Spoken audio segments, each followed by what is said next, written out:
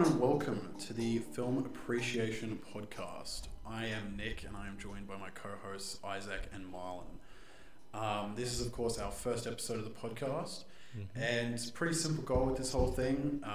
We essentially just want to talk about movies, spread our love of cinema, and hopefully encourage people to discover new things, broaden their horizons, and maybe look at movies in a different way. Yeah, I mean, that's about it, really.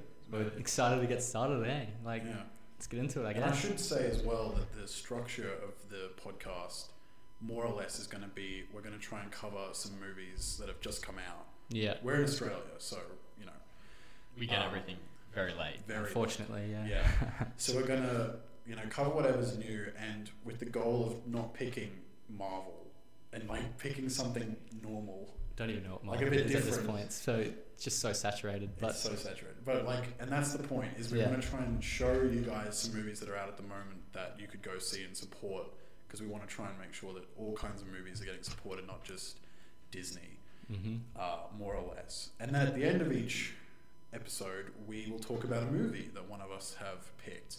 So, of course, you guys didn't know what we were doing this time. Because we're starting, but I picked a movie off camera, and so we'll talk about that at the end of the episode, although you guys reading the title will know what that movie is. And then at the end of this episode, Marlon will be picking something. That's right. Yep. And Bowie after. And then it's just continuous cycle from there. Continuous cycle. Till the universe ends. That's right. That's right, exactly. So anyway, I guess a good way for us to start today is with Aftersun. Yes. Yeah. Exactly. So that's one of the first of the two new movies that we're going to talk about today. Who wants to introduce Aftersun? I guess Marlon. I feel like you got it. I guess I will, yeah. Okay. So Aftersun was directed by Charlotte Wells, and it was actually her first feature-length film.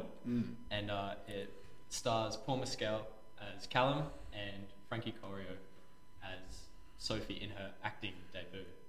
Which She was did a great brilliant, job. yeah. Really great job. Callum as well, both the whole character Paul, developed. It was kind of crazy because Paul Mescal got an Oscar nomination, even though the movie got no other acknowledgement. He was brilliant, though. I think he was very mature. Yeah, I want to talk a lot about him and his character.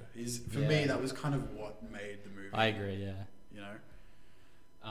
I think for me personally, it was just so emotionally driven, and you don't really get to see that in a film. Something about a young dad. It's always a young mum, and just that new representation. Yeah. And I think Paul did just an amazing job off the bat. Yeah, yeah. And I found that just really interesting that because we're in an age of a lot of female directors bringing a lot of feminine power to movies, and yet Charlotte Wells started her movie career off by making a movie about fathers. Yeah. And fatherhood. It's a very personal movie to her, apparently. In terms of her childhood and her relationship with her father. Yeah. So I mean, if you can look at it it's a very personal film that has beautiful messages, I guess. You can't really say anything else. We're going to break it down. For sure. Look, there's so many different themes. Obviously you got the themes that are main to Paul, which is the depression and the struggle of early fatherhood, or feeling like you've come into being a parent too early. But then on the flip side, you've got Sophie and the themes associated with her coming of age. Yeah. And I think... And I thought, I just thought the coming of age, the little moments of the coming of age story for Sophie were done, so well. I remember being really young and going on holidays and, talking to strangers or whatever, because your parents... Especially, older people. They didn't want to deal with it at the time. And, I love that scene where... You remember that, the kid... on the bike. That she was What's his name? I don't even know. No. He introduces himself. Yeah, but they ride the bike arcade machine or whatever. Yeah. And then they did that, they kissed. And I thought that was so simple yet so well done. Insanely well done. Yeah. Just saying, I like you too. I remember that in primary school, that kind of rehearsing type thing. Of course, the one thing to me that stood out was everything just felt so realistic. And I think that's where the simplicity of the characters in their interactions, it felt like you were a part of it. Yeah, definitely. And I think one thing that helped with that was the home style recording. It's definitely non-traditional filmmaking. Yeah, but it was sure. That camera that Callum and Sophie brought around with especially I think, and then when you intertwine that with like obviously because it's her memory, you get that amazing feeling of like sort of like how different reality might be to what she was like as a kid, and now you're getting her new outlook as a 30-year-old now. Yeah, like a fully grown adult. Yeah. And I like, and that this may be a hot take or something, but I personally like I really liked the movie, but for me, I actually didn't like the flash forwards.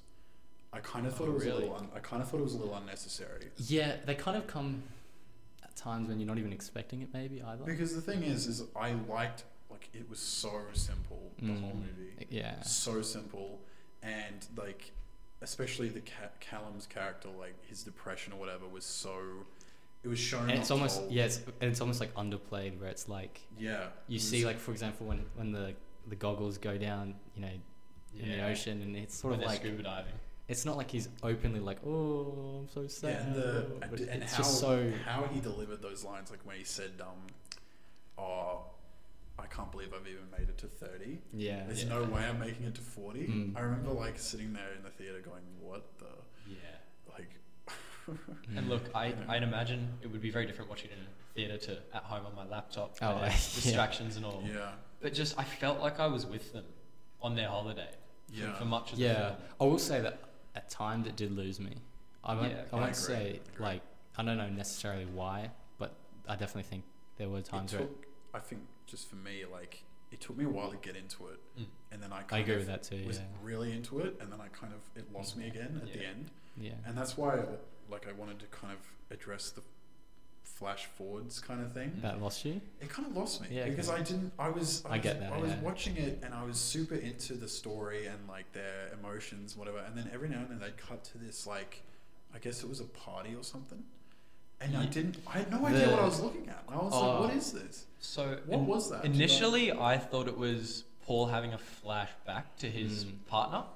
So Sophie's mum. That's what I first thought it was. But the older actress of Sophie is the one. Yeah, it's actually the older actress of Sophie. Yeah. So she's meeting him on a dance floor from his past, is how I interpret it. Yeah, it's some sort of like, I don't know. It's like her meeting him in like, sort of like her memory of him. Yeah, because obviously, like, we don't know how or what happened, but at the end of it, Paul is no longer a part of her life. Yeah. That's very much, I think, a fact we can agree on. And what did we actually interpret, like, you see in the flash forwards, you see like, well, not the endings per se. I do want to talk about the ending because the ending, like the very end, is very art house. I loved it, but like, we'll get onto that. But like, you see the whole scene throughout the movie, and she's like trying to, from what I saw, I was like, she's trying to approach him at a party or something along those lines, like a disco. Yeah. And then you see she like grabs him, and then he falls. Like you see him kind of go backwards a bit. Yeah. And I was like, what's happening? What is that?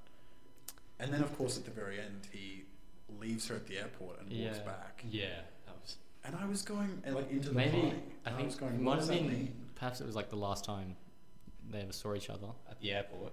Well, yeah, like I think that would be the case. Yeah, so it's sort of like. And that was the thing. I was thinking, maybe like because clearly the flash forwards had this sort of aura of doom and gloom. Yeah, I think they're sort of to show like now that she's where her father was, she's sort of experienced the same sort of darker side to life. Yeah. It's like it's bringing this sort of it's very foreboding, and then it's intense, isn't it? It's intense, and you're kind of you're sitting there and you're like, what is happening? And you don't. I didn't want to keep seeing those scenes, partially because I didn't really know what was happening. Yeah, but kind of because it was intense, and I was enjoying more of the loving, loving kind of moments. Yeah. And then that's why the ending, I was kind of like, damn, that is dark, because he walked back and then he opens and you see like it was very subtle, but you saw the party-esque thing, and I went, oh my god, like that's the next time maybe they saw each other. And well, he was still fighting his demons till the end. You can just tell. I think one of the things I really liked was the nighttime waves scene. So where Sophie's out and about, and you see Callum walk to the beach into the darkness, and the score, the waves, they just slowly get louder and louder, and it just ended up swelling into this huge, loud, thumping wave sound. And I was like, if that isn't a representation of the overwhelming feeling of sadness and depression, and that you're not good enough, which is what Callum's feeling for the majority of the film. Like, I don't know what is. I just loved it. But that's why I just thought it was so, like, interestingly written, because it was so understated. There was never, like, a scene, really, where Sophie and Callum had some sort of big, dramatic argument. Well, I think there was the other thing as well. Yeah, they were very, like, a loving relationship. Close, yeah. I think there's even a part in the movie where they sort of, like, make fun of, like, a kid having, like, a tantrum or something. I can't remember if that happens, though. That could be imagined. They, like, threw shit at the people doing the... I was like Elvis Presley. And then they Well, the one thing I noticed as well, not noticed, but on the topic of them being so close, is people asking them, like, how old's your younger sister? That's how close their bond was. That other how people thought they were siblings. Which I think as well, it also shows how young he is, especially when he had testament to how well he's done. Yeah. If outside people. Well, the thing is, despite all his mental health problems, he's a very good father. Yeah. It's just so sad that he doesn't see it like we do from the outside. I think in the end, though, like, you see, like, his mental health is ultimately gonna stop him from being the father he wants to be. Yeah. Because, for example, like, he encourages Sophie to be very open with him, like, oh, tell me what drugs you do, tell me all this stuff. But he won't do the same with her. That was my favourite scene. And I wrote it here, like, that scene where, and I wasn't, like, the style of using the video camera or whatever, I thought that was interesting, but I didn't, like, it didn't hold any sort of emotional resonance. I didn't think it was, like, interestingly done until she asks him, oh, what were you doing at 11? Yeah. And he talks about, like, he gets her to turn it off, and then you see it, like, the scene in a reflection of the TV. And he's talking about how when he was 11, his mum, like, his parents forgot his birthday. Yeah. And he told his mum it's my birthday, and she got angry, and maybe she hit him, I don't exactly remember, like, or something. And then, like, took him angrily to the toy store. Yeah. And I thought that was such a powerful thing. Could you imagine? I was so, like... Could you imagine having that experience, though? Oh, dude, it would be as a kid, heartbreaking. Yeah. I mean, it shows you, I guess, that it doesn't just start, like, out of nowhere having mental health problems. It's sort of something that's what made it. That's why I was so, like Callum was by far my favorite character, and I so sympathized with him because he was doing a good job as a dad, even though he had so much shit wrong with him. Clearly, depression, and they talk about a lot, and there's a lot of scenes of, like, his financial troubles and whatever. Yeah.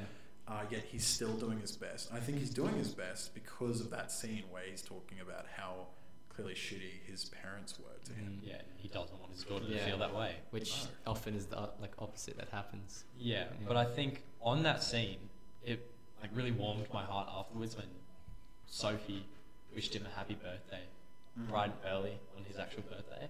Yeah. Like, just knowing that he's had those past conflicts with this day and seeing his daughter obviously understand that at 11 and, you know, wish him a happy birthday. It was just so fulfilling to watch. Yeah, definitely. And it made me, like, look at my family a little bit. And I don't know, just in a general sense, I've got along a lot better with them after watching, you know, just how other families interact and how people think. Yeah. And I think that's actually one of the big messages of the movie is the fact that, like, because when you're a kid, you know, you kind of, from my experience, I kind of idolized my parents. I thought they were absolutely, like, perfect superhero kind of people. I think that's a very normal thing. You know? And I think part of maturity is realizing not that your parents are bad or anything, but understanding that they are flawed and they have their own problems. And like, when you're a kid, your parents never, like, talk to you about their problems, which is exactly what you see in the movie. Yeah, well, again, it's like you don't even know they have problems. They so care about what's wrong with you. And then, but the thing is, like, Sophie sort of, like, with the goggles thing again, she's like, oh, like, I know you have problems with money or whatever.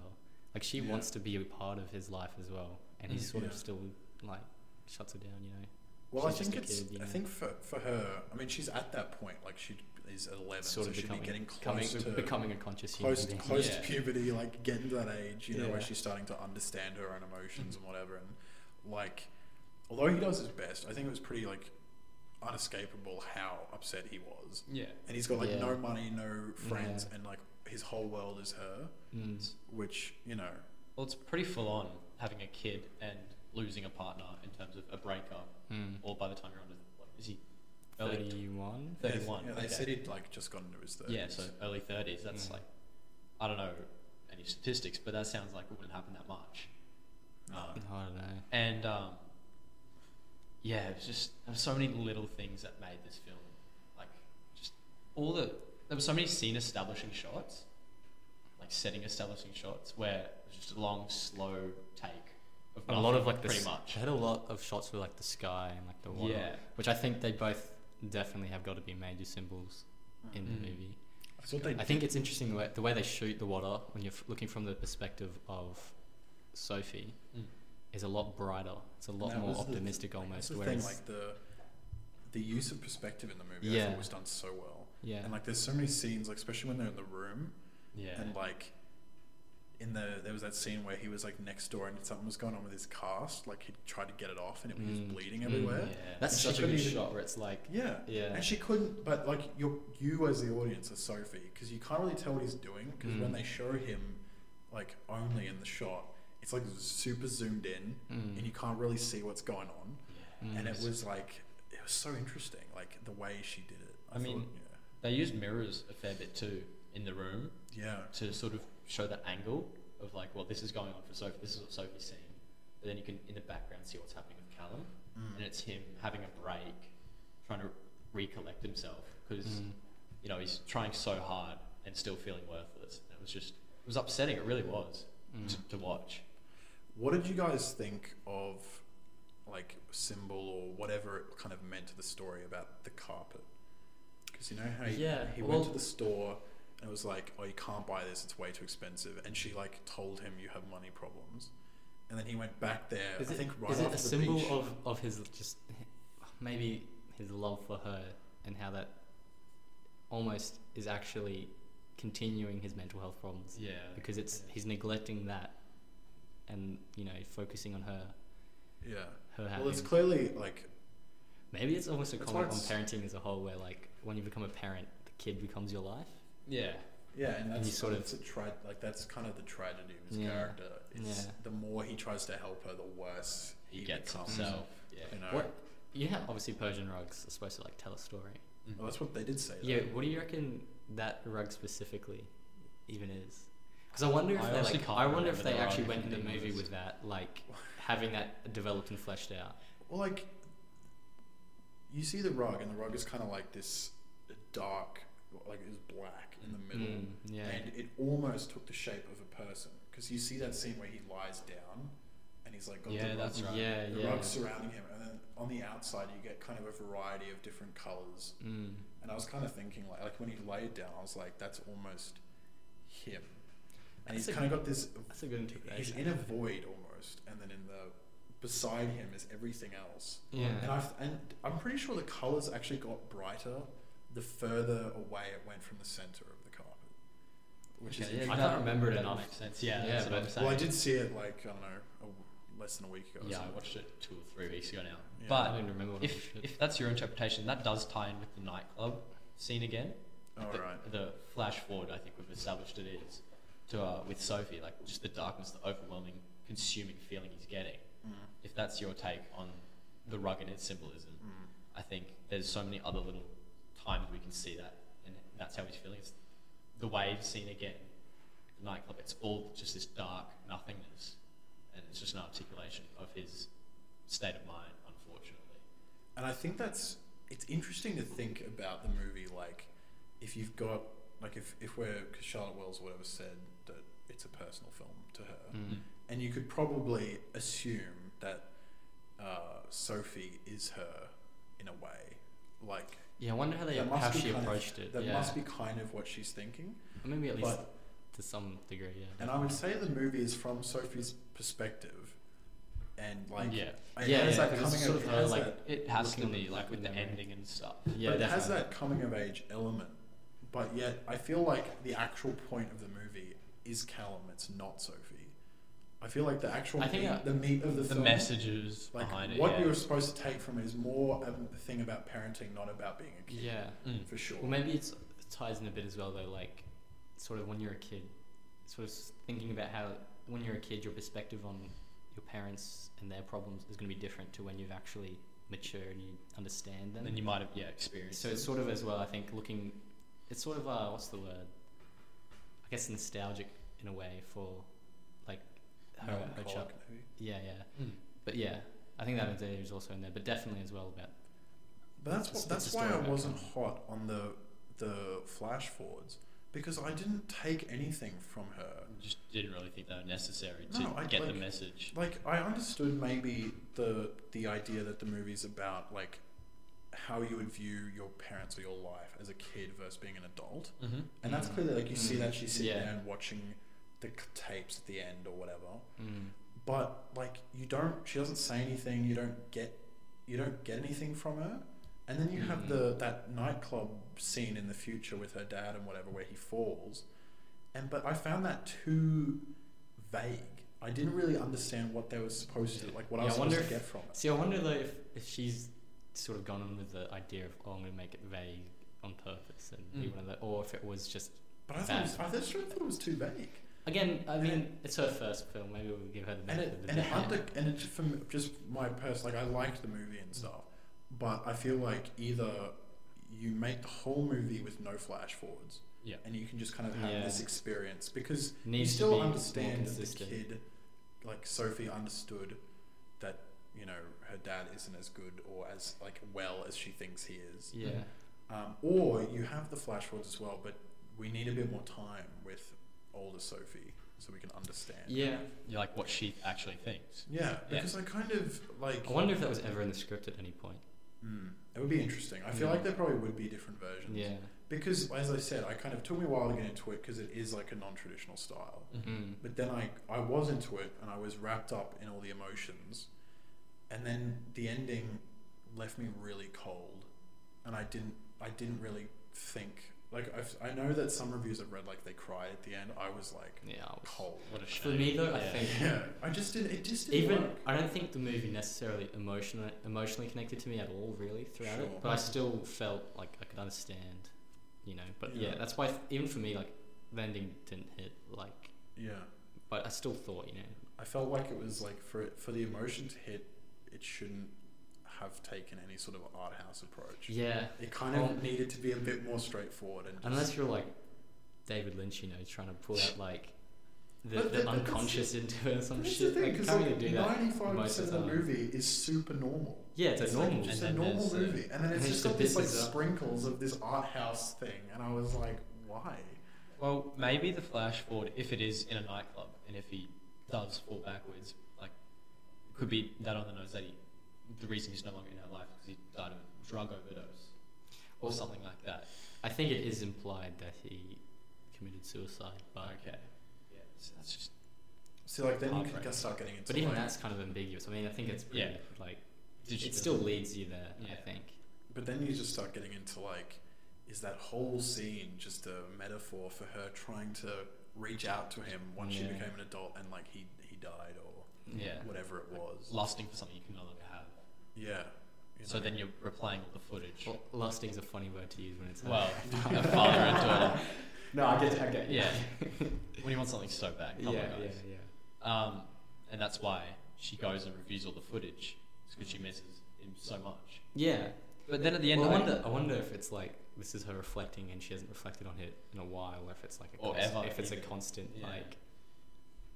I guess the other thing that confused me is obviously she has a daughter of her own, or a child of her own. And is she a surrogate mother or an adopted child? Because doesn't she roll out of bed with another woman? She was a lesbian. So it's just... Or maybe she could have just, been bisexual. Exactly. Had a kid when like she was like... Had a kid with the kid on the bike. It just shows... they stay together. Their final destination. She's secretly the villain. She's had an affair with the kid on the bike. That's like the whole movie. You're supposed to sympathise with the kid on the bike.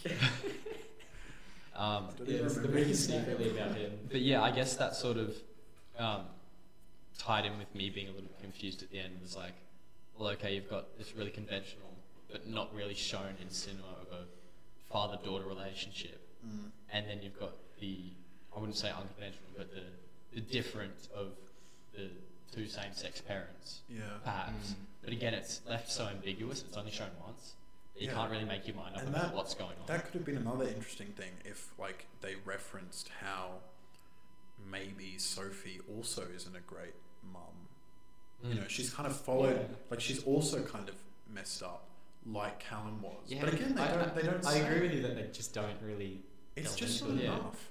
You know, like I was with it for a while, as I said, and I was getting what most of the movie's trying to say, but then the ending clearly had something else to say.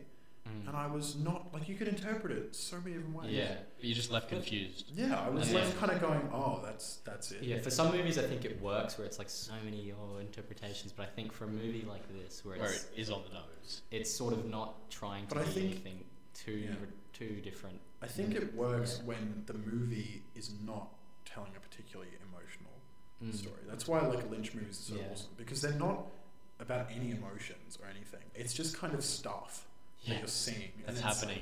You know, it's interesting, but there's no sort of emotional, like, oh, you're really supposed to care about, you know, the main guy in a razor head. You're just kind of looking at him like, this guy's crazy. Like, I mean, just throughout, like, the one thing for me was it didn't really wow me at all at any point. Like, nothing was, whoa, this is incredible. I think except that scene I mentioned where he talked about his past. Well, I've got one where I would say it was a good scene, but I wouldn't say it was like, wow. Yeah, see, but the thing is, I think everything that encapsulates the movie as a whole isn't wow. I think everything is good. I don't think there's much wrong at all. That's the thing, because I tried to go in with no expectations. As I had no idea what it was about. I never watched a trailer. I didn't know anything about it, because I try not to do that anymore with movies. But I did know how much critics loved it. Like, so many critics that I like said it was the best movie of the year of 2022, and I was kind of going like, I mean, I can see. Clearly, it must just hit people maybe more. I think that's maybe what it is. If you're older as well, you know. 100%. Well, if you're a parent of, I don't know how common the experience is either. So, like, if it's something that a lot of people can connect to, then obviously it's going to be emotional. But if you have no connection to it, it's sort of just like, this is a good movie, but it's whatever. It's not amazing. It's not calling out to me. Yeah. But one thing that did, I guess, call out to me in the sense is, like, all the times I've seen my parents upset, it just makes me more grateful to have them in my life. Yeah, I guess that's true. Like, makes me appreciate their presence. Yeah. And so that's the main thing I took out of it is there's the message of keep going, if not for you, for others in your life. Something which Callum actively struggles with. It's like the only thing that's keeping him there is his daughter. But it's also, as you said earlier, pushing him further away. And then the other thing, and it's one scene I really want to talk about. I'm trying to figure out whether it was the very end or just before.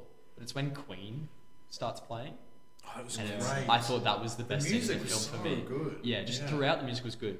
But this is our last dance. This is our last dance. This is ourselves. The lyrics, and Sophie loses Callum in that nightclub. I thought that was incredible. Yeah, okay, that was my favorite scene, nose, isn't it? Yeah. Is there what other lyrics do they have going?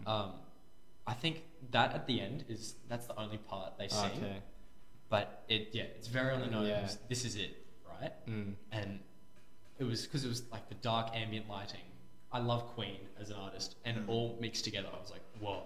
So that's the only really thing that stood out as amazing in the film. For you, it was what were you like when you were 11? Yeah, I For just me, thought, it was I just that thought that scene was there. so, like, I think it worked so well because it was so understated. And I remember I was watching it, and like that happened, I went, fuck, like that's rough.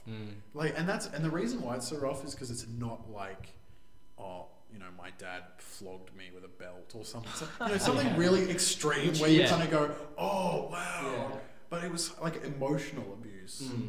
You know, like, it's the kid's birthday. I remember being like 10. I would be up at 2 a.m. Yeah, you can't sleep when it's your birthday. I'm getting presents. I'm getting cake. Yeah. You know. Can't relate, Isaac. I can. Oh yeah. Can you imagine, like, you get up and your parents are like, oh, it's your birthday, and then they get angry at you for like saying to them, oh, it's it's my birthday. I just thought especially it was so good. Like, at that age. When you get older, it's like. Sometimes it's you my don't. birthday. Yeah. It's my birthday, but it's not like it's my fucking birthday. Yeah. Like now, I look forward to my birthday. I'm like, oh yeah, you know. Whereas when you're a kid, though, it's like the be all end all. You know, Yeah. there's 2 days you were looking forward to: Christmas. your birthday and Christmas. Yeah, that's it. And maybe Easter, because who doesn't want Chocolate. chocolate as a kid? But because when you're a kid, you can't get a job, and so you're like, I need presents. And I need this stuff. Because once you get older, if you need you're a something, consumer just way go before buy you it. can even process it. On the note of Easter, surely Hop 3 comes out soon. Is that a thing? There wasn't even a Hop 2. I swear there's a Hop 2. Oh, it's cap. Oh, I'd love to watch another one of those films. What are the good Easter movies even? Are there any good ones? I'm trying to think. Because Easter is, coming up quite soon. Yeah. Easter movies. I remember. Do you remember that movie Rise of the Guardians? Yeah. It's got the Easter bunny in it. Yeah. I know that's not an Easter movie, but I just remember Hang that on. one. I'm trying to remember that. I feel like I know the name. It's got like Jack Frost in Oh, it. the animated. Animated, yeah. I watched it recently with my brother. With the Sandman. And Yeah. That was a childhood classic. I Yeah, love it was a that. classic. Yeah. But just like, I don't really think there are many Easter movies, to be honest. Yeah, I don't know. There's obviously Hop, but I loved Hop. See, I've never seen it. Really? Yeah. I'm not joking. I've never seen Hop. I saw the We should poster do when I was it. a kid, and I thought it looked like shit. Well, when you watch it now, kind of. But Yeah. it's just. And it's weird. No, it's it's a cinematic masterpiece. I mean, it's just a strange thought that there's not many Easter movies. No. Well, I wonder what is there to really. But it's a huge target audience, kids, and as we said, it's Christmas, birthday. What are you gonna do? You do like the Easter Bunny steals Christmas. Ooh. That's the thing. Like, what are you gonna do in an You're Easter entering movie? a different level of like cinema here. Yeah, it's like a multiverse. It's a multiverse of holidays. What are you gonna do in a movie about Easter? Oh, there's That's what I'm saying. It's Freddy. He wants to eat chocolate and he can't because he's lactose intolerant. Or It's you like, what is that do? movie? It's Like, Hey Christian, some if you're hunter listening. comes and shoots the Easter Bunny, and then Easter's cancelled, and like you have to have some fill-in, you know. that would be cool if the Easter Bunny got killed and you had to Yeah. like dress up as the Easter Bunny and finish it. Isn't that the plot of a movie? Like, I don't it's know. the Christmas movie. I swear to God, there's a movie where like Oh, that's Santa, probably like every Santa Santa gets movie. killed. No, and you there's have to be so, I Santa. reckon That's- there's so many of Yeah, those. on That's another such a note, Christmas movies are oversaturated. Yeah, Can we get a bit of love for There's Easter? so many Christmas. Yeah. I reckon Easter that's- movie just do a Christmas movie, but Easter. But that's the big Exactly. But that's the big thing though. Is like Christmas has themes of like family. What are the themes of Easter? Eat chocolate. There's no themes. Because again, no Unless you're religious. Yeah, unless you're religious. Yeah. In which case, if you want an Easter movie, watch Passion of the Christ. Like watch like that's an Easter. Or the movie. last tempt. Yeah. Yeah, the Last Temptation Yeah. of Christ. Watch something like that. You know, that's your Easter movie. We were talking about Aftersun. Yeah. Sorry, that was my fault. Went on a bit of a tangent there. Should we go on? I reckon. Yeah, well, to we'll the give our next ratings film. first. Yeah. So, would you like to start, Nick? Yeah, you go first. I'm gonna give Aftersun a 7 out of 10. I'm the same, so I'm giving it the same. And I'm giving it an 8. Oh. So that's, I mean, Yeah. Yeah, well, as we said, it was solid. yeah, And it had a lot of great moments, and there were just bits, you know, just undercut. yeah. You Yeah. know, it was. If that main issue was fixed for me, it would have been like a 9. But Yeah.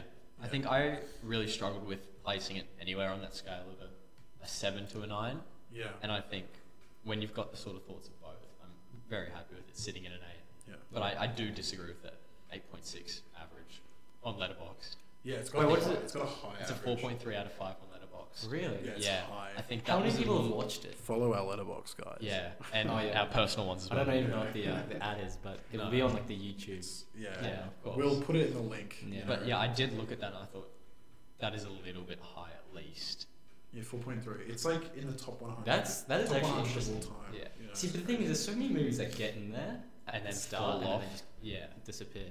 well, you know, for like Is Puss in Boots still in there? dude, it's like 90. Dude, I can't. That is It's so. I need to That's- see that. That's, so That's actually a good. really good movie. I It's haven't so good. seen That's Puss in like Boots that yet. is Yeah. exactly what a kids movie should be. Yeah, definitely. That movie was Oh, yeah. badass. Alright, There's this, I'll there's watch this it. I'll watch part like I'm not gonna spoil, but there's this wolf, He's and everyone knows this badass wolf. character. This of all wolf time. is like the Winter Soldier. He just shows up so randomly, and like he's Yeah. unstoppable. I won't spoil who he actually is Yeah. because like he is a Yeah. person. Yeah. Yeah. But it's like It's just so badass. It's It's so so good. And I It's think so funny too. Like, Yeah, it's it's great. genuinely hilarious. But I'm a big defender of Puss in Boots 1. That's like one of the I have to, is one I of have to my childhood rewatch it classics. actually. Yeah, I'm gonna rewatch that before I watch Puss in Like, Boots 2. When I was a little kid, that was the coolest movie. Mm. Like I watched that more than Shrek. I know that's like controversial, but you know. You're joking. See, I I'm feel not like sure. I feel like you watch Shrek so much because it's just played at any like school. Oh yeah. Oh, we need Mate, a movie. I've been to Shrek. I've been to parties sick and of it. Shrek's been on the TV. Jesus. Like, it is everywhere. It's just Shrek is there. everywhere. Oh god. Shrek is what is it? Shrek is life. Shrek is what is Well, that I think they're stupid doing a movie? Shrek 5. Oh my god. And the only reason I think that is because Puss in Boots 2 did like insanely well. Yeah. Okay. Surely they pick like. What if they did like a donkey movie, bro? Well, that's what Eddie Murphy said. It was bullshit that Puss in Boots has got movies and Donkey hasn't. Like, Dude, he a made donkey Spain movie would be so good. It's just like It would him on like just like a journey. Yeah. Eddie's great. I gotta watch more of his movies. There's a couple I've got on my watch list. Of DreamWorks, I know they're doing, like, it's confirmed Kung Fu Panda 3. Oh, Which wait, is you mean sorry, four? four. Yeah. 4, and I'm so hyped for that. Yeah. Kung Fu Panda is actually like Look, The is first my one is childhood. my go-to, like, don't know what to watch, I'm watching no Kung Fu man. Panda. Number 2, 3 fell off. Number 2 is my favorite. Yeah, 3 did fall off. 3. I did So like hopefully 3. 4. You Yeah. can't go wrong with Jack Black. you know what's Yeah, good so too? good. How to Train Your Dragon. Oh, it slaps. Yeah. It's a classic. So, and same, How to Train Dragon 2 slaps. Yeah. 3, boring. Yeah. It was Yeah. so like, I Yeah. don't care. That's what happens. They really fumble It's the always the third. thirds. Yeah. Madagascar, Sequels are- no, sequels Madagascar are always 1 and the 2 best. slap, third one sucks. 3 was the Sequels are Europe always one, the right? best, man. Europe sucks. The Except third for one Attack of the sucks. Clones. Okay. But Oh, Phantom Menace is like and a lot of people unwatchable. Last Jedi. Oh yeah, Star no, Wars absolutely. Lost Those movies are just That's like a All whole. over the That could be a shop. whole episode. Just us Maybe talking one about day, Star everybody. Wars, the Star Wars special. Star It's Wars, just bro. like, Jeez. oh. Anyway, we have gone a bit of a tangent here. Oh, Should we okay, get on we to should. Let's move Darren on. Aronofsky's The Whale? The Whales. So who introduced Aftersun? Marlon. Yeah, I believe I did. All right. Do you want to? I'll introduce? Yeah, because I'll introduce. You want to do? Okay. So The Whale. It was written and directed by Darren. No, it was just directed by Darren Aronofsky. It was Okay. written by the guy. It's based on a play, I think. Yeah, that's right. Yeah, I'm pretty sure that was interesting actually. Yeah, we'll talk about Yeah. that. But yeah, it's by him and this guy who did the play. I forget his name. And we got Brendan Fraser, which is like the big part of the movie. Is he plays this obese man called Charlie, and you also got Sadie Sink, who plays his daughter, and Ellie, isn't it? yeah, Ellie. Ellie. And I'm pretty sure her name is Hong Chow. I think. Did I get it wrong? I don't know. I think. Just be careful. If I swear, I heard No that racism name. intended. There Yeah, was exactly. no seriously. Something like I that. swear I heard her name is like something like that. Yeah. She's been in a couple of films. What did we say she was? She's in the menu. Yeah. Yeah, the menu. She's Yeah, the- she, the I like her waitress. in the menu. If I Yeah. got her name, I apologize. That is legit what I thought it Yeah. was. I know it's another tangent, but did you like the menu? No. See, I liked the I, menu. No, I I liked didn't. it too. I did like Like, it. no, I didn't think it was bad. Actually, that's not true. It started and I was like, this is bad, and then it kind of won me over at the end. I didn't think it was great. But this is the thing, though. It's like I don't know. I really enjoyed. They I don't kinda- think it was. they went again, with this like great. horror, psychedelic kind of mood because the whole movie is like this thing about the service It industry. kind of gives like a really like tame Midsummer, like when they're like Yeah. walking Yes. and they're like, oh, you can't go in the house. But That's where my- the chef lives. Yeah, that's the thing. Like I work in the service industry, so do you. Yeah, Like we all I do. do not. Well, you Oh, don't. partially. Kind of. Yeah. But like you're like a pseudo. all the criticisms in that movie, I totally get. But then they present them in a really kind of, I think, dumb way. See, this is the thing though. I don't think it I was think a good criticism. so many movies these days are like their criticisms are not actually that great. Mhm. It's- A lot of they don't them just even. don't make sense. Well, what's the other one? Bloody Triangle of Sadness. Oh, That movie, yeah. I haven't seen that movie, Yeah. that movie, That was hilarious. that movie was very fun, but its criticism is so surface level that it's almost Yeah. like it shouldn't have even bothered. It's like they just copied and pasted a Twitter thread as their inspiration. What's funny, and this is interesting, is we are talking about the whale. That's right. That is right. Mhm. And the whole criticism thing is really interesting because I do think the whale has obviously criticism in it. Yeah. And I found that so interesting. I wrote it here. Like, there's a whole thing nowadays, like being fat phobic Yep. and presenting obesity in a negative way. And yet this movie definitely is not for obesity. Oh, it's completely It's against like it. it's the single Well- thing that destroys him, like the character. I definitely I think that disagree with that, wasn't there, Nick. wasn't there people who complained about it like being fat phobic? Oh, of course there would be. Which is They just complain kind of- about every movie. Yeah. I think I think it's not the sole reason for his downfall, as you said, though. Or Well, I like mean, physically, yes. But physically, I mean, yeah. there's so many Definitely, other things definitely at not. play. Like, But I fully- mean, at the end of the day, like his fatness didn't cause him being fat. It was everything else. yeah. No, he went through like emotional Yeah. trauma and he became fat. Yeah. But like, what I mean is, eating what you want, whatever. Yeah, there's sort of You know. that. It's that you ideology can't of, agree like- with that, can you? No, and that was the. It's- And I that's, don't understand why it's sort of like it's just so accepted. I mean, like it's so strange to encourage that behavior. It's almost just like encouraging negative behaviors. But that's the thing. We live in a super sensitive, like you have to be. World at the moment. Yeah, super sensitive world. You have to be PC. Yeah. You have to be. I couldn't believe that this movie got made. I was like, what? I wonder I think- how long it took. Well, Because it took it had been filming for a couple of years, had it not? Well, not filming, but even just Or getting the project. production and- Yeah. pre-production or whatever, and getting it funded. Mm. But like, I actually couldn't believe it got funded. I was sitting there going, this movie is just painting this obese person in a terrible Yeah, I way. would say Marlon will back me up on this. I was eating like M&Ms in like a Yeah. chop top, and I'm watching this. I'm watching this movie. I'm like, I can't eat these. I'm Yeah, gonna throw up. And It that's was the so thing. bad. Like some people, this was interesting. A lot of people said that like the scenes where he ate a lot of food was kind of comedic. Like people thought.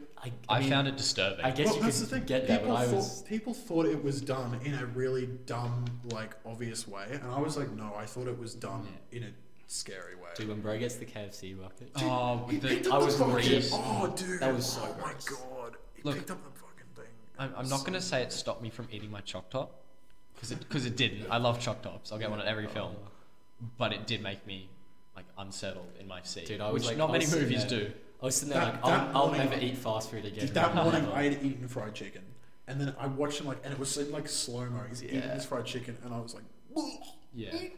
Look, and honestly, that's a testament to Brendan Fraser as an actor. He's actually so amazing. good in this He was But really good. That is essentially what the movie is like. It That's is why very you good. watch it. I agree that. Just watch it for Brendan Fraser. I must I say, think it's, as well. What's her name? Sadie Sadie Sinks was amazing too. Yeah, she's I think her character though was written a bit interesting. over the top. Yeah. Like when she's just so stereotypically like against everything, and I don't think anyone's that black and white. Yeah, I don't believe even if Especially you didn't teenagers. like your own dad, if you saw him in that way, and especially because he was being so nice to her, Yeah. there's just no way It just seems someone like this unless You're deranged. she's straight up like a psychopath. Yeah. That can't feel. And isn't the empathy. point they make the point that she's actually like she's not that bad. She's trying to be nice. Yeah, but look, the It's thing like- is, you guys are saying like, I don't get how someone can act that way. But when we're introduced to his mum, or her mum, Liz, never seen a bigger bitch in a movie. Like how cruel. See, I also and- understood where she was coming from. Yeah, I I understood can. her. But I just don't. But then you I don't ask think why she- the daughter is the way she is. I think it's very complicated at the end Oh, of the day. 100%. You I mean, definitely but- weren't supposed to straight up root for Charlie. Yeah. Oh, So no, he not done at some all. bad shit. Like Yeah. he just Yeah. abandoned his family. Yeah, that's fucked up, bro. Right? Could you imagine that? You're like, no, fuck you guys. Like, Yeah, oh, he's my out. boyfriend. He's out. and yeah, I don't know. There's a lot to unpack. You talk about a complex family sort of thing in Aftersun. Wait till you get to the whale. Yeah. And that was the thing, like, again, when I mentioned, I couldn't believe it got funded. Like, you got this guy, he's gay, and he's obese, and yet he's kind of a piece of shit. Like, he's kind of a piece of shit, and you aren't supposed to root for him at all, and he's, like, so incredibly flawed as a character, which is why I liked it. I bought into his character completely. I And actually thought you were sympathetic to his situation. Yeah, and you do feel bad. Yeah. the makeup was amazing. Oh yeah, the Like, if prosthetics and stuff. if that does not win an Oscar... That's coming Yeah. up Oscars soon make too, no isn't it? Yeah, in like 2 weeks. Yeah. No, I won't win it's fat phobia. They can't. They can't. That's do it. Rubbish. What is the Rubbish. thing? Yeah, they're cancelled. They're done if they do it. Oh, no. They have to just not even acknowledge it. Well, that's I honestly think Brendan Fraser, because this movie's a big deal because he was kind of ousted from Hollywood, but like not that the fans wanted him ousted, he just was. When you act in The Mummy, come on, guys. No, that's like, he's got this cult status, and the whole thing it's is actually like, interesting how loved he is. but the whole thing is that they called it like the Renaissance, the fact that he was coming back to like acting, and he'd done such a great job. Oh, yeah, If that social thing wasn't attached to him, I doubt he would have even got nominated for Best Actor. And Hollywood would have just barred the movie because it's like it is controversial for sure. And I've seen a lot of people like really shit on it because they don't like kind of some of the ideas that have been thrown around. And I think as well, I think you can watch a movie and not agree with whatever ideology it has and still go, that was a good movie. Yeah. I think people refuse to have their ideas challenged. They're like, nah, not okay. But if you can't watch a normal movie and kind of hear criticisms for your values or whatever, and then you have to kick up a fuss, you're like, I can't believe they said this, then the reason you're probably upset is probably because it's right and you're wrong.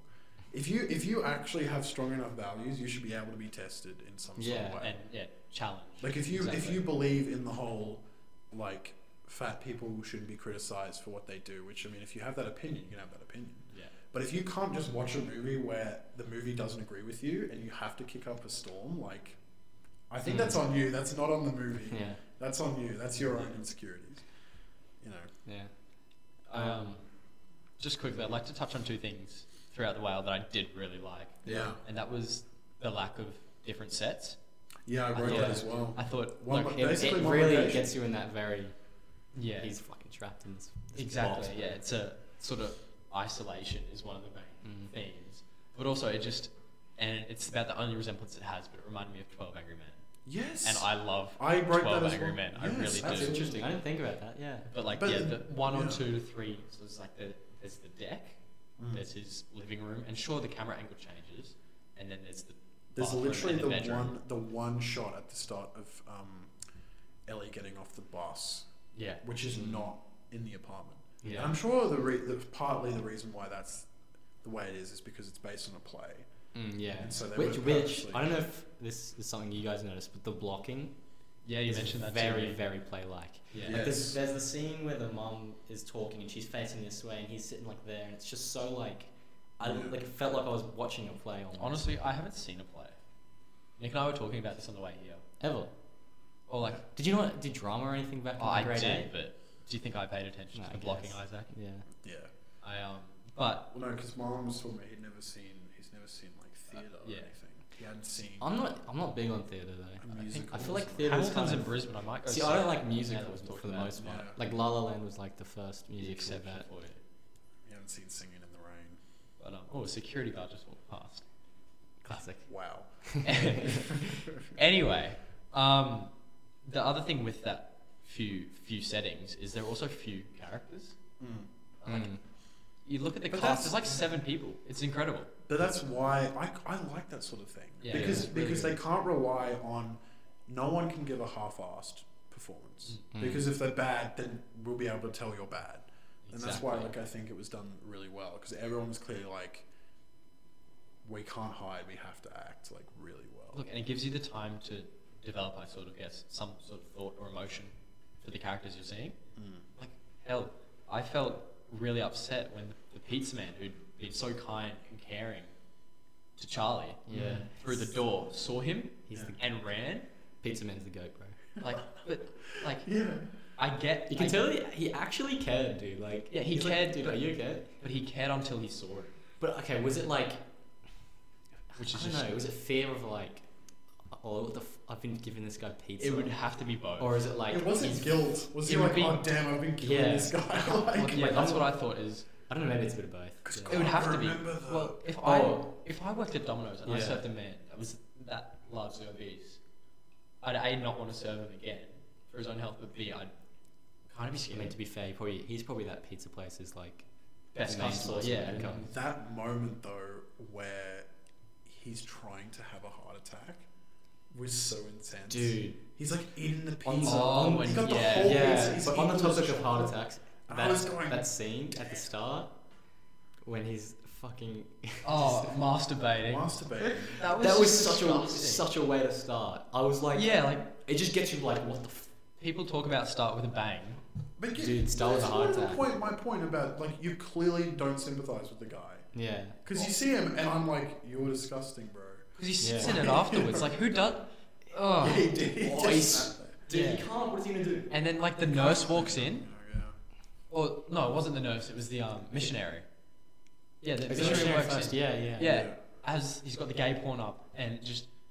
Missionary. Can you imagine that sight? Just as a missionary, bro. So intimidating. Yeah, especially as a Christian. God brought him there, bro. Gotta do it. And actually, that's the last point I had written here. Is I wanted to mention there's definitely a religious subtext to the Yeah, I was throughout the I don't know entire anything film. about Aronofsky's.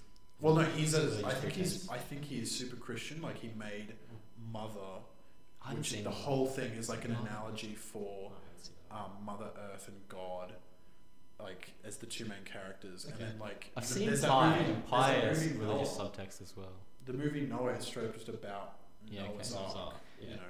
But he's clearly, but I was wondering, what did you guys, if anything, take any ideas, Christian ideas from it? I don't know. I didn't really think about the religious side of it too much. You go. Well, obviously Moby Dick is. But I that's don't- obviously not my- religious, my- though. No, but that's as I said. I didn't think about the religious side, but I will say, I think the whale isn't just referring to him as the whale. I think the whale is got to do with Moby Dick as well, because if he, like that essay that Sadie Sink's character wrote, whatever, when she was like younger, Yeah, that he's like raised. that idea about the boring parts of like the descriptions of the whale to distract you from the sad story. I think that is almost the thesis of the film, because I don't know if I said to Marlon after we watched it, there was that middle bit, the act 2 was a bit boring at parts. Slow, yeah. And I think that was definitely on purpose. I think that was like some beautiful interwoven like storytelling, and I think that did an amazing job of again just making it clear that his situation is And clearly a sad story. there's definitely a like Christian symbolism, because at the end Yeah, I it's- hated that. I really didn't like that. Yeah, I kind of- I don't know about all he that. floats in the air like it's That- angelic, like Yeah, but I into the think air. I think that the symbolism of the only time it's light in the entire movie That was is that. awesome. I think that was really. But smart. Did you dying. notice that? Was Yes. It's when it was and it's always when dark Sadie and gloomy. Sink is reading the her Isn't essay. the door open or something? Yeah, the yeah. doors open. Yeah, I think that- even when the door had been open, it was raining or it was nighttime, Yeah. storming, and then as he's dying, and That's when the light. Sadie or Ellie is reading her. Well, I essay. wonder, does the light then represent that they've made up and it's like this, or is it like he's been freed from his fucking? I think That that's just his trap emotions. body. Yeah. Yeah. But that whole thing, I can definitely understand why people would like criticize not being able to buy into it emotionally, because it's like totally unrealistic. It's just over. He just floats into the air. I think like, that Somebody yeah. He please just tell went me next fully- time they see a person that's dying. just floats in ascend. the air. Yeah. Yeah. Dude, I'd be seeing that all the And time. also like, but like them sitting there going, "Oh, he's dying." It's like that's not how heart attacks work. You can't just sit there and be like, My favorite thing I'm though is dying like now. this guy was so resolute on giving his money to his daughter. instead of fucking getting health Yeah, insurance and well, shit. that- Isn't that fucked though that America is like, no, I'm not going to go to the hospital because if I It go, costs too I got much. no money. Yeah. Like that's fucked. Well, I think it's sad though because like he's got himself into this position where he doesn't want to live. No. And Yeah, would you want to live like that? no, but Well, clearly he doesn't. as the nurse makes out though, it isn't the end of the road for him if he doesn't want it to be. Right. Yeah. And I think it's like, as you said, Nick, with the Christian things. At the end when he does die, I really just don't like it because the whole movie's built up this thing where he refuses and refutes God and Christianity because of what happened to his partner, which is, let's all agree here, the predominant reason for his health Yeah. is his partner's suicide. Yeah. And so when he ascends with this bright white light, obviously there's the two meanings at least of okay, he's freed himself, he's happy, Yeah. and then there's the religious aspect of he's going to heaven. I just really didn't like it. Well, Like, why would you do that? not again, not to that point, but I think what Aronofsky does well in every movie I've watched is he really fucking gets you into it, like sort of in that headspace of fuck and hell. Like Pi, I don't think you guys have seen Pi. I was watching Pi. I didn't necessarily think it was the most amazing movie ever, but I was stressed as fuck, bro, watching that shit. Like you get into it. Requiem for a Dream, bro. That's like So is that That's the most stressful darkest movies I've ever I'm watching seen. that shit. I'm like, I only fuck. watched The that. ending of that is so fucking. I only And then the watched whale, that like, again, is recently was Requiem for a Dream. Yeah, I did as forgot well. that he directed it. Yeah, it was But so there fucking- were some really depressing themes just throughout that as well, and they He transfer likes, over he to likes here. depressing themes, doesn't he? Because there's the substance abuse in this film as well. Yeah. Like not just from him, but from Ellie. Oh, I love like the pot smoking scene. The guy with the missionary is like, I smoke pot, bro. So smoke some. Just classic white. Yeah. One thing, like, of course, man. I'm always smoking dope. As much of a serious film as this is, there are some great laughs to be had. Yeah. I think it's funny. Ellie walking around taking photos. Yeah, of everything. What does that mean? But at the same time, to start off with, like, they had great chemistry. The Brendan Fraser and his daughter, Sadie Sink. Yeah, I great. think she do. But that's why, like, I couldn't not help but laugh because we like start off and we see him as this sort of disgusting kind of character, and then he becomes a human, bro. Yeah. We kind of talked about it, and then she comes in and proceeds to just roast the fuck out of him. Yeah, and it's just like, you're fucking disgusting. It's just could you imagine you had a daughter and she just started fucking going, you're a fucking... I hope you die. I was like, whoa. Yeah. She's like, just fucking die already. I was like, whoa. Yeah. Well, and then it's like, write me my essay, bitch. And it's like, what the fuck? It's one of the nice things. What a deal, though. She gets like 800k and free homework, and all she has to do is like sit there. What does she lose, bro? Nothing. Oh, well, then she still fails though. So yeah, but no, that was one of the really nice things to watch was their relationship go up and down. I also love how happy he was when she wrote like a haiku. And he's like, she's a fucking genius. Yeah, she wrote a haiku. Yeah, it was great. Honestly, as soon as he reread it, I was like, oh, this is going to be a haiku or something. And because there's the stereotype of English teachers seeing things that aren't there. Yeah, but I mean, and that shouldn't be that would never put there. Sure. Just I thought that was quite realistic for interpretation. Yeah, like I remember grade 9, 10, 11. It's like, and you hear it all the time. What does the sky blue mean? Everybody in class. Come on, like, we all know. Yes. And so she writes one thing, and it's a haiku. It was like, actually, but that was the best. That was the best part. Is like it was terrible, but she was like, "This is genius." Yeah, because she was honest. She was honest. Dude. And then he like wrote that email and he was just like, I want you guys to tell me something fucking true. Bang. Could you imagine writing an essay and it's just like the most honest thing ever, but it's like shit, and he's like, yes. Yeah. Look, see, I would do a better version of the menu and I would just criticize the service industry and be like, bang, how about that? With fucking people, with all their demands, who the fuck do they think they are? All these chicks come up to me asking for oat milk iced lattes. Get the fuck out of my cafe. Dude, people when they eat the whole meal and be like, oh, that was shit, I'd like a refund. You ate it. Sitting there 10 minutes, like, taking photos of their meal.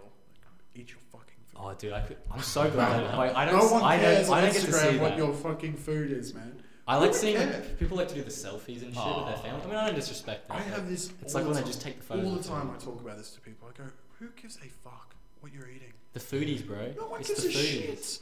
It's actually some people are into that. It's an industry, Nick. If you have noticed. Thing, man. Oh, yeah, dude, we're bloggers. Dude, we're doing a film podcast. It's like there's people who are like, fucking, they're just movies, bro. Yeah, it's like 100%. It's just food, man. Anyway, back to that ending with the email sent out to his class and turning his camera. I think it was unnecessary. I think you could already get the point of the film without having to spell it out. I wish it was funnier, low key. Like they were just like the whole movie. They were all shocked. None of them really reacted. That would be the best. Oh, dude! He just like closed the laptop. Dude, what the fuck? Well, I can smell you. Then the fat phobic obviously through the room. Oh my god! Obviously, we've just graduated and we went through the period of Zoom classes because of COVID. Fuck. Yeah. What would our reaction have been in that scene? It would have been of like shock, right? Could you imagine? Yeah, well, and that's the thing. The kids really kind of undersold that. Yeah. They kind of. That's what I'm saying. They look at this. They look at this guy and they just went. There was the one guy who was just like. Like I guess sure you can kind of make the point that they know him as a person without the face. Yeah. Putting the face to the person doesn't mean anything to them. Like they definitely knew he was person. fat already, bro. Oh yeah. They could just. I feel like you can just tell. But maybe that's some bias, but I just thought it was just too blunt at the end. He spelt out the message of the film. Like, come on, if you can't already get that from the other hour and a half. I think a lot of movies do that, where they sort of like just tell you the point of the movie. Yeah, but it's shooting itself in the foot. You know where that started, I reckon, like French New Wave, where it's just like they just have like some shit pop up and it's like this is the movie. Yeah. It's like what the fuck. Yeah. Like we're taught from a young age at school to show not tell, right? Mm. And I think they were doing such a great job of building up this theme, this message's point, and then he goes, just be honest. Hey man, like come on. It's ironic because he's an English teacher too, and it's the English teachers who tell you to show not. Yeah, show not tell. But it just frustrated me. Isn't that interesting though that the whale kind of has the problem of telling too much, and then Aftersun didn't tell enough. Yeah, it's like similar things. Yeah. No, it was just like I loved everything to the end. Yeah. I thought everything was great until the ascension and the tell instead of the show. Sure. Which upset me because like it wasn't that long a film. It was just under 2 hours, right? It feels like he kind of undid something. Was it even that long? It was an hour 50 something. Okay, yeah. But it just felt like it undid some of the work that it had built up. Yeah. But yeah. I'm happy to give ratings now if we're good. Is there anything else for the whale? I think that should be about it. I mean, there was the symbolism of the blackbird, the raven, or the crow that he kept feeding. He was which is I noticed when we said that I asked you whether that was a raven or a crow, and then I immediately got like where you were going with it. Yeah, because like you look at it, he's feeding death, and then it panned back. And he's like bleeding it on, right? Having heart attacks and all. Exactly, he's contributing to himself. That's actually good. I like that, and I did like that, and it just frustrated me. And then the bird pissed off like the day that he died. It didn't come back. Yeah. I thought that was great. Yeah. Alright. I'm happy to give ratings if you guys well, are. you can go first. You go first, Marlon. I'm going to give The Whale a 7. 7. Again, I'm the same on the 7. I'm the same. Awesome. Yeah. Okay. We're all agreeing. I think again, solid. Missed a few things. Yeah.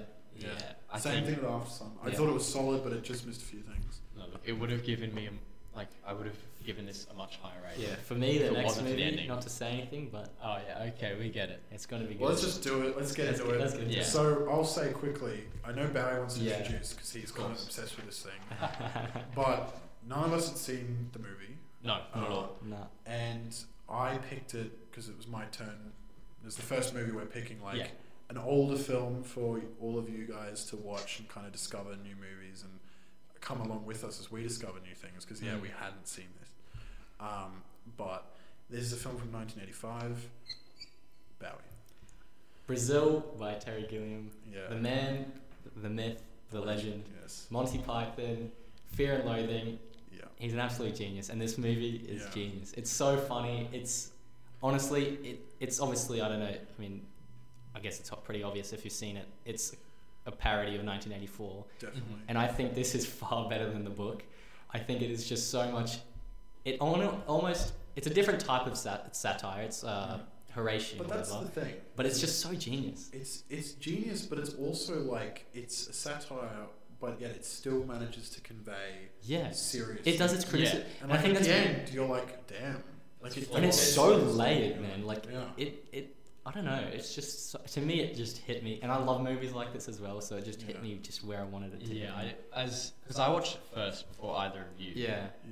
I knew Isaac was going to eat this shit up. Yeah, like exactly. I texted was like, "You're going to love this movie." Yeah. I just think as well, it's probably one of the funniest movies I've seen. It's really with some of the stuff. Yeah, the jokes are so clever. I came out honestly with more questions than answers, though, which is a good thing for a film, I guess. But it makes sense. No, to me, honestly, it actually kind of is pretty. I was going to say with the kind of great comedic things. It doesn't surprise me that it's really well done comedically. Yeah, because if it wasn't funny, you'd be surprised. It was from this guy who co-wrote Monty Python, which is like one of the most iconic classic comedy things. So did he co-write all of them? I don't know. I think he was in like a lot. Because of the Holy Grail, he did amazing moments. Like, and he did the other one. I can't remember what it's called. Yeah, full Monty. I don't know. And also, Marlon hasn't seen Fear and Loathing. No, I haven't. But it's on the watch list, guys. Fear and Loathing was again one of the funniest movies. Also based off a book that I'd seen. But interestingly, I saw a thing that said he hasn't actually read 1984. You're joking. He hasn't read it, so I don't know how. That's great. It's insane how well he managed to adapt it in a better way. Maybe that's a good thing he didn't read it then. Maybe that was kind of the plan. Like, I'll be honest, I haven't read 1984. No, neither have I. I haven't read it, but I know most about it because it's one of the most popular. Like, everyone talks about it. Yeah, that's definitely true. Taught in school, and you could definitely understand conveniently. Also, Brazil came out in 1985.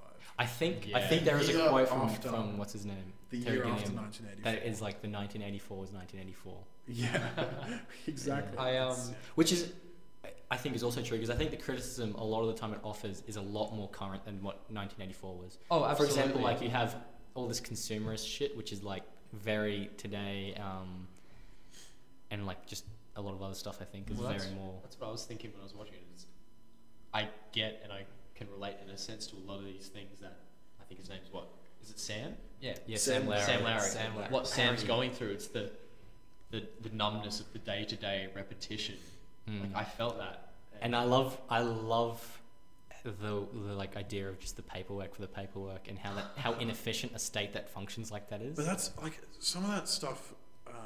I super loved the first like 45 minutes, and we're like getting introduced to the world and everything, and I loved all those like we'll talk about the dreams at a point, but him flying around looked so great. It was like awesome. There was the scene where he first meets De Niro, where he like his thing breaks, and then these people show up going like, you need a warrant from the government just to open up your wall to fix like you know, and it was so like. Could you imagine living in that world? No, well, and when I say I came out with more questions than answers, I think what I really mean is, this is a film that made me really think, and I don't think deeply about every film I watch, but this was like, I'm actually asking the questions here, and I want the answers. It's kind of crazy. You could say it's in the leagues with 2001. In terms of like so much thematic richness that you just want to talk about it. You want to break it down. There's so much stuff to like look at and think about. And you could rewatch this movie like 5 times and you'd still have stuff. I think I'll never not love this movie. Yeah, I think. Look, it's just so. I got a couple questions I wanted to ask you guys. The main one that I think is interesting is, do we think Jill, which is his love interest, do we think her in real life is the same as she is in the dream, and why is her character important? Like, okay, I actually have an interpretation of the Jill. This isn't related to the dreams. Okay, but in 1984, the love between Julia and Winston, that's sort of like a symbol for like the rebellion against the society, and I think that functions in the same way here, because it's not till he starts his relationship with Jill, or that he starts to break away from the society. I think she also sort of represents that breakaway. Like, for example, like when he's at the restaurant with his mum, and there's a fucking terrorist attack. He doesn't care. No one cares. But it happens all the time. But then once he's started the relationship with Jill, and he's in the mall or whatever, and it blows up, now he actually cares. I mean, in a way it's because it's her, but I think that's why she represents this change in him. Yeah.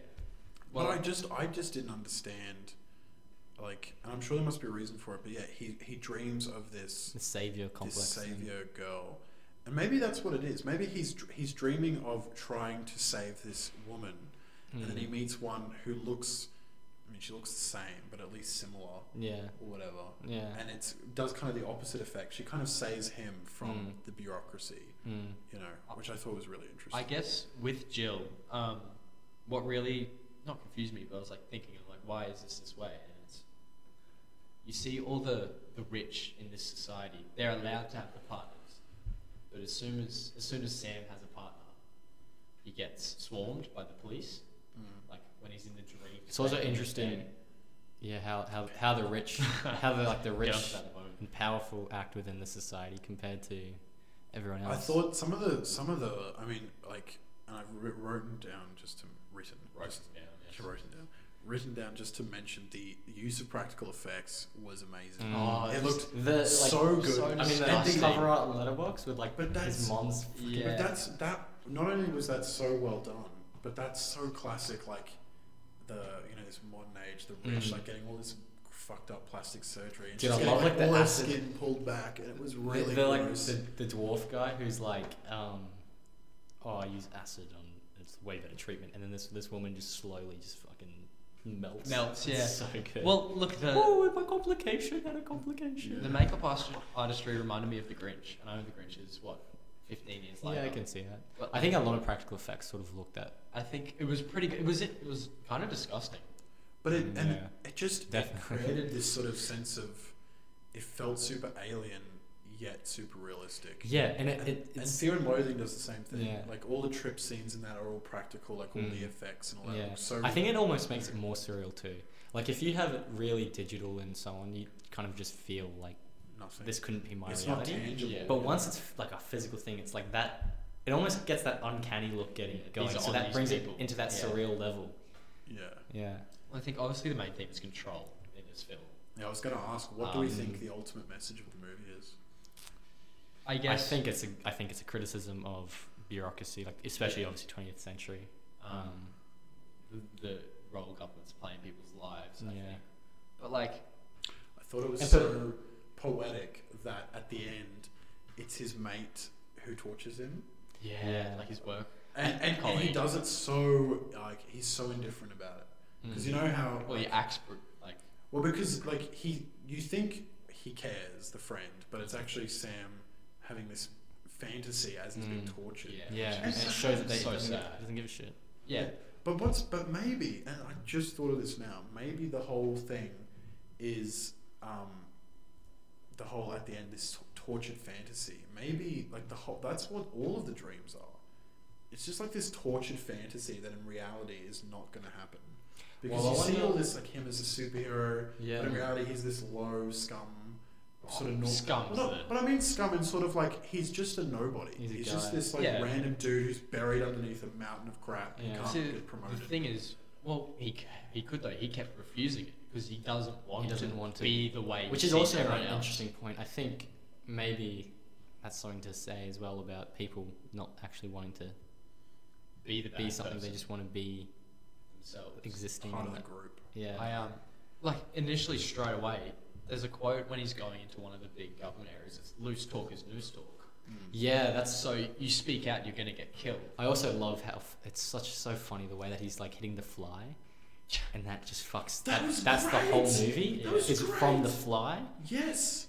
And I also that is hilarious. The whole Buttle Tuttle confusion and genius. But that is so perfect in the sense of representing how just a nonchalant mistake could fuck someone's life up. Completely. And especially I think it shows how a system like that, where there's no... Plus how, like, shitty... chance for deviation. Yeah. And, like, dodgy technology is.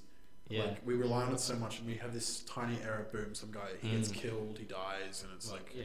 Well, that's what I think how sad was... I mean, it's funny too, but how sad is the scene when Larry goes to the widow's house with the check, and he's like, oh, I've got a check for your the husband situation. Yeah.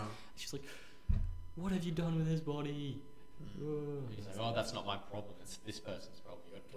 That was a major theme as well, shifting blame between officers. One of the best scenes, like funny scenes, was when like his office or whatever gets sent the bill, and they're all trying like we need to palm this bill off to somebody else. We can't deal with this like $200 bill, and everyone's just freaking out. Like, we need to send it away, and it comes back, and they're like, we can't handle this bill.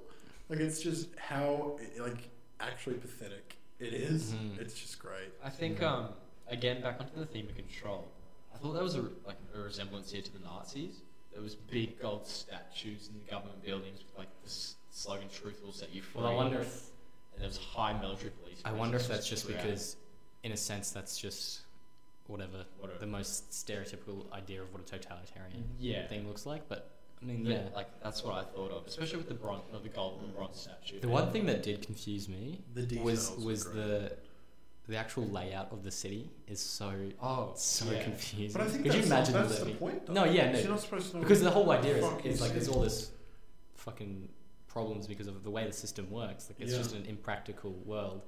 But imagine living there. I think one of the funniest and also one of my favorite scenes is when he gets to that new office and the desk is like stuck in the wall and sharing the desk. And then when the guy I thought that was great. He goes over and he's like, oh, I want to use your computer, and he's like, oh, a woman's involved. He's like, he can't even he doesn't even turn on the computer. He's like, oh, it's broken. I guess like one thing is obviously there's vents. Oh no, sorry. And then when he goes back to the other room, he's pushing the desk. Anyway, but no, there's vents everywhere, right? Vents. Yeah, but aircon. Yeah. So that's the thing that breaks, etc., etc. And that is, like, I had to do my research because that's one of the questions I wrote down. Yeah. What do the vents mean? And like, I guess it's similar in the sense to the pillars in his dream. They're confining him. It's the government being everywhere. Yeah, right. All the time. And so, you know, in like one of the first dreams he has, when there's the huge like metal pillars or stones that like pin him down, right? Like, that's, I guess, an expression of how he feels in the real world of being trapped. That's one of the main themes as well. And I just think like how it's written is so genius, because they put a bunch of stuff in it that doesn't really, it seems inconsequential. Like, his friend seems inconsequential. He's, his mate, he needs help, whatever. And De Niro as well shows up whenever he has a problem. He's like this just random like hero type, saves him. But then that's why the ending is so tragic, because at the end you realise De Niro never showed up, never actually saved him at all, and his mate is torturing him and doesn't care, and all of that stuff, and that's why it makes it so tragic. I think what Tuttle in the film is a symbol of is that sort of transcendence of the society. He's escaped the confounds or whatever. But I think obviously his dream at the end, to me, is symbolizing that even Tuttle, who is this figure who's escaped, the society, he can't really in the end, because you see all the paper going on top of him and he's ultimately smothered by it. Yeah. I really like that scene. I don't know if, because obviously it's his dream, it's sort of like his unconscious telling him, like, you cannot escape this society, you're still within it. You kind of need to get out of this delirium you're in. And again, that's another thing, is that in the end, he has all these ways of escaping, right? But the only one that has ever worked and does ultimately work is losing his sanity. That's the only way to get out of the society. So, no, on the newspaper scene, so obviously, was it in his dream? Yeah, it's in his dream. Yeah, because so he's escaped in his dream. Where like he falls through the that's what is it called? Fall, wasn't it? No, with the dead body in it. What's that called? The morgue? No, like, I don't know. What are you talking about? Bloody, what a dead body's tomb? The tomb thing. Yeah. Coffin. Okay. Jesus. Anyway. That's what we meant. The coffin, when he falls through the coffin, that's how you kind of know it's a dream. He fell like onto the floor, and then just the paper swarmed him. Yeah, that was like, I was trying to figure out like what the fuck is going on. Yeah, and I was like, like it's consuming him. It's just trapping everything. And everyone's like looking. And then he disappears. Yeah, I really loved that. And another thing I really loved was the set design. Yeah, it was cool. How crazy was that? Like, I love seeing different directors' interpretations on a futuristic dystopian world. Also, in that scene with the funeral, his mum obviously becomes, for a little bit, he sees her as what's her name, Jill? Jill, yeah. Why? Is that an Oedipus complex bullshit thing happening there, or is that something else? I couldn't figure that out. I thought it was like. Maybe it's because that's what Jill somewhat symbolizes. I don't know, but he clearly has a very we'll call it unhealthy relationship with his mom. No doubt. And you know how we talked about earlier, how in actuality he wants this sort of savior complex, but in actuality Jill is the savior for him. Like it kind of escapes him out of the cogs of the system, and he becomes the Matrix, right? Matrix, yeah. Get agitated here, right? No, that's not. He gets out.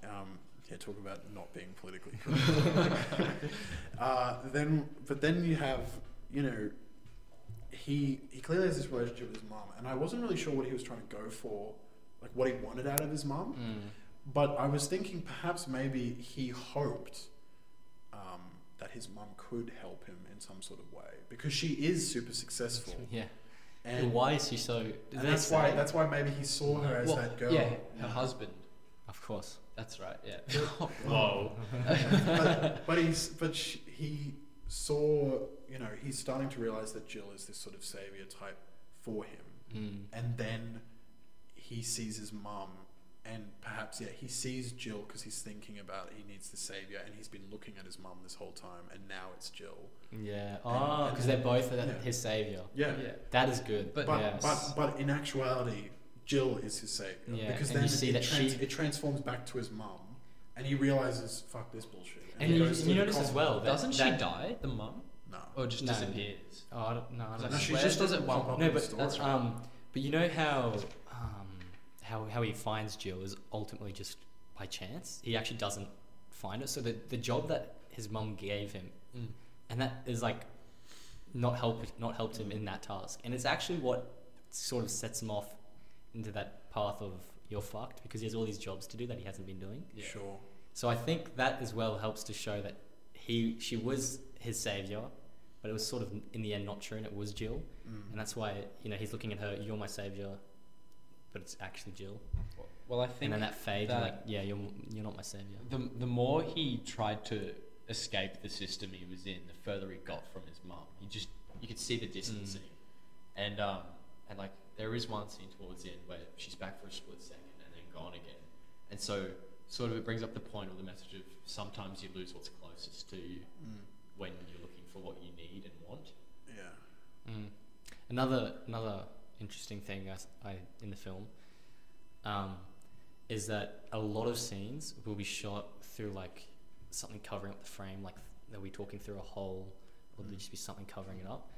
It's because there's just so much, like but it shows they're just buried by the society. Yeah, it shows how they're buried by the society, and how that means that they can't really connect.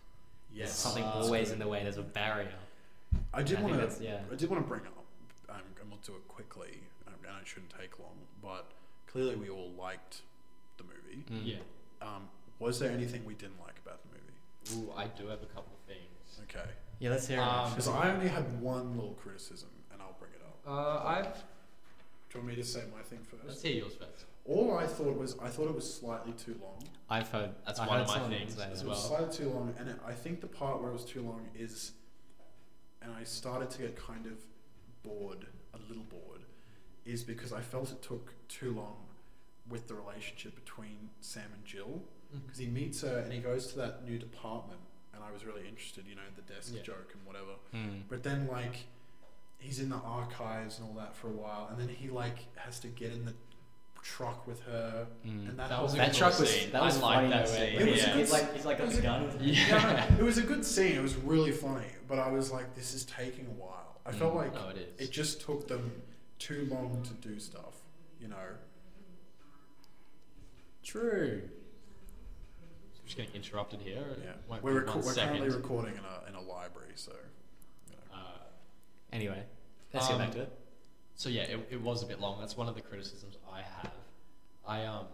I also thought, and this is just like I guess part of the time period and the genre of the film, but I thought some of the acting was over exaggerated to the extent which it's definitely on purpose. Yeah, to the extent which I didn't like it. Some of it. Like, I don't know. See, it worked for me really well. Sam just like it was corny. Also, the actor for Sam Larry. This is like a completely nothing point, but him, who plays Jim in The Office? What's his name? Oh no. John Krasinski, and there's someone else. For me, they're just like all like the same, like just from different time periods. Yeah. I don't know what it is, but something about the way they use their face is like just the exact same. I was watching that movie, I'm like, this guy could be like redone the guy from The Office. I'm not saying it was bad at all. I just thought it was a little bit too corny for my liking, and I get it was the style. It didn't sit great with me. Again, it's like with Monty Python, everything's so silly. Oh yeah. I guess for me, like it was like they'd written the whole movie, and all of it was funny. Like every scene, it's not like no scene has no purpose. It was all funny, and they felt like they had the decision of they could cut some bits out and make it a bit more refined, which I think would have made it a bit better.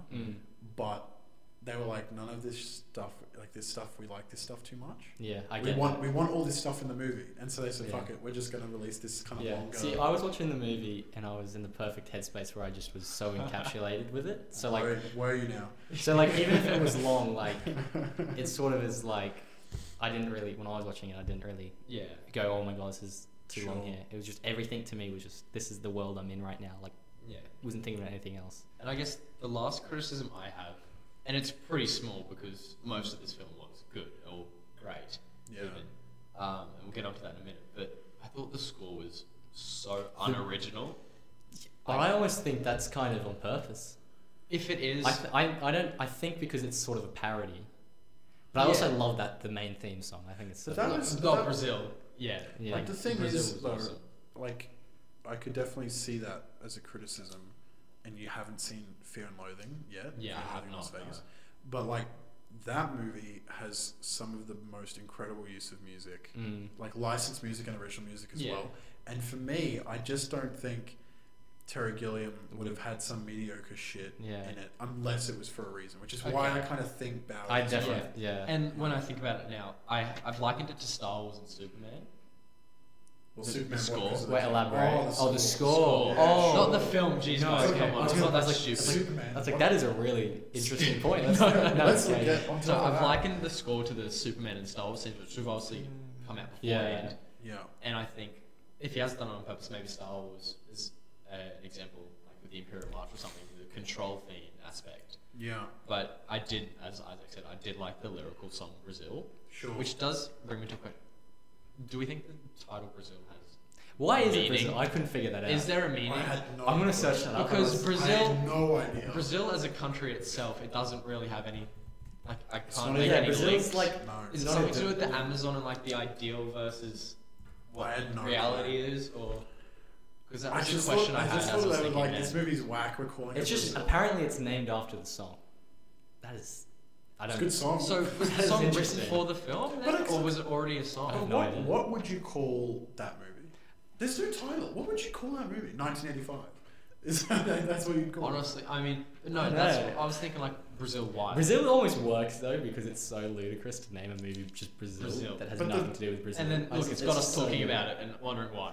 Yeah. But When I there just, is no I just, reason. I remember starting it and like there's that great shot of the TVs and then it blows up and then Oh, it that cuts was to black and it does the twirl of the Brazil logo and I went Yeah. damn You know how the movie's on Disney Plus? Yeah. For some reason, my Disney Plus was just for Australia. It was just in Spanish. So I'm watching. Why was it Spanish? I'm watching it. I'm like, Dude. I'm just like assuming that it was supposed to be. I was watching the scene. I'm like, Yeah, exactly. I'm like, oh, I'm not joking. I that's was interesting. I was 3 and minutes then, in. and then, I was and like, then what the the characters fuck? start talking, and I'm like, there's no subtitles. I think. Yeah. And then I check. I'm like, what the fuck? Yeah. The fact that Disney it's Plus, still they must have just screwed but the it fact up. that it's still just you can get the message and you're not even like knowing the language is See, so good. I Yeah, don't, yeah, I don't that's have true. Disney Plus, so I did watch it on a streaming service. Well, excuse me. That Oh wait, no. What streaming service? Huh? No. Doesn't matter. But so that didn't happen for me. But that would have been a bit of a wig out. Oh, trying to dude, it figure was out so why. random. I'm sitting Yeah. there like, oh, right, it's in Spanish. And because it was called Brazil, I didn't even Yeah. question it. I was just like, But don't they speak they Portuguese? speak anyway? Portuguese. Yeah. I mean, Well, I know, but I don't like- know what Spanish. I don't know what Spanish sounds. And I don't know what Spanish So to me, it just is like foreign language. I didn't realize it's it was a not. foreign language. Yeah. to me, but yeah. See, and, because and then it started talking and I went, you have the inverse. that I guy's mean, white. the thing is that it was dubbed so well. Yeah. Like in this, I had no idea. Well, you have the reverse, I guess, with some totally legal streaming services where a film's in a different language, Yeah. and then it like is supposed to be in English, Yeah. and it just throws you off. So I can imagine you guys like this. It was a movie fun is- way to start. That Yeah, there's no doubt interesting about enough as is without trying to watch it originally in another Yeah. language. And so, do you guys have much more to say about Brazil, or that. No. can I sum up and lead on to the? Yeah, we can The sum new up. film. I'm good. I think I've said everything I'd like to say. I like one thing. De Niro was amazing. I don't know if we said that. No. It was really He nice was seeing him so in a different little. sort of role. Not in it much and just so good. Every was time he How showed good's up- the scene where he's like taken out from the sewage and he's like put it into the air? Yeah, that was great. And their suits just. Yeah, I- so- I just, yeah. And the noises that Larry's making, he's like, ooh. And then, yeah, Jill showed up and he went, we should probably leave. Oh, one thing I do want to talk about the humor. Come on, guys. Some of that was amazing. Yes. Especially. Should we spoil the joke? I I know what joke you're going to This is- say. And it's like, I when you would- see it in the come- movie, though, yeah. it's kind of so good. I don't think we should then. Yeah. If Because I do want everyone to go watch Brazil for Yeah. sure. Like, Yeah. I want them to go watch everything. But it really. involves just. There's just this beautiful joke. It line. was hilarious. It's the sort of line that your mother wouldn't like. No. You'll understand what we're talking about kind when of you line see I it. want on a t-shirt. Could you imagine you walk around the city with that? With Sam Larry's face. Yeah. So I want that. you'll see us on the podcast next month, guys, wearing one shirt that says this line. Yeah. Yes, exactly. If we can find it, we'll put it on. No, if we're not We'll going get to it talk made. about that, then I might just That's our summarize. first merch. Is just. Oh, well, we got to do ratings. What Yeah, do you yeah. think? but I'll just summarize with one final point. Yeah. I think it's pretty on the nose again. It's be different, be yourself. That's the main thing I took from Yeah, Brazil. definitely. Yeah, think- because otherwise you end up in a society A like monotonous Otherwise, society you're where going you to get tortured don't by the police. like what you're doing. And you hear so many complaints about this in the world today is people don't do what they like. Yeah. So that's just that call Yeah, out to me a Follow lot. your goals, I guess. I was talking Me to working one at of Coles one of our specifically. friends mean, there's no point really mentioning his name, I guess, but he was saying that one of his uni like professors or teachers or whatever was complaining about how unfulfilling her casual academic life has been. It's like, you chose that career. Yeah. Get a different job. Yeah. Be yourself, guys. Yeah. You clearly don't want to do it. So I might start off with my rating here because I think mine's going to be the lowest. Really? I'd say well, 4 out of 5 for me, or 8 out of 10. Okay. And what were you going, Bowie? I'm going a 9, bro. You're on a 9? Yeah. See, I'm torn because I'm torn between 8 or a 9. I feel like at the moment I'm actually going to give it an 8. Okay. And only because I feel like I need to see it again just with the pacing. And if the pacing is a bit better, then like on the second watch, it'll definitely be a 9. It's like close. There was times when I was watching Brazil where I was a going, this is one of my favorite movies ever. Like, do you think it could be a 10 when you watch it again? Maybe. Yeah, I think if I watch it again and it's like, like even I better, gave Fear and it has to Loathing be a 9. See, Fear and Loathing is that is definitely Fear and Loathing is something that I think again on rewatch could become a 10. I It's really probably need to gonna watch become a it. 10 You guys talk about this like when I it's see it again. the holy grail. I need to watch it. It kind of is. It's absolute gold. It's just like, and because I've like now read the book, when I think about the movie as well, it's just such a perfect adaptation. It's like literally as close as you can get to the book. Yeah, my dad always talks about how similar it is. Yeah, and just the relationship between Johnny Depp and Hunter S. Thompson. Yeah, that's why it's also amazing, is because like they were like really good friends, and his acting is like spot on. Yeah. It's almost like I didn't realize it was Johnny Depp in the movie until I was like, who's Johnny Depp playing in this movie? And I searched it up. I'm like, what the fuck? Exactly. In summary, everyone should go watch Terry Gilliam movies. He's a genius, bro. He's made some good stuff.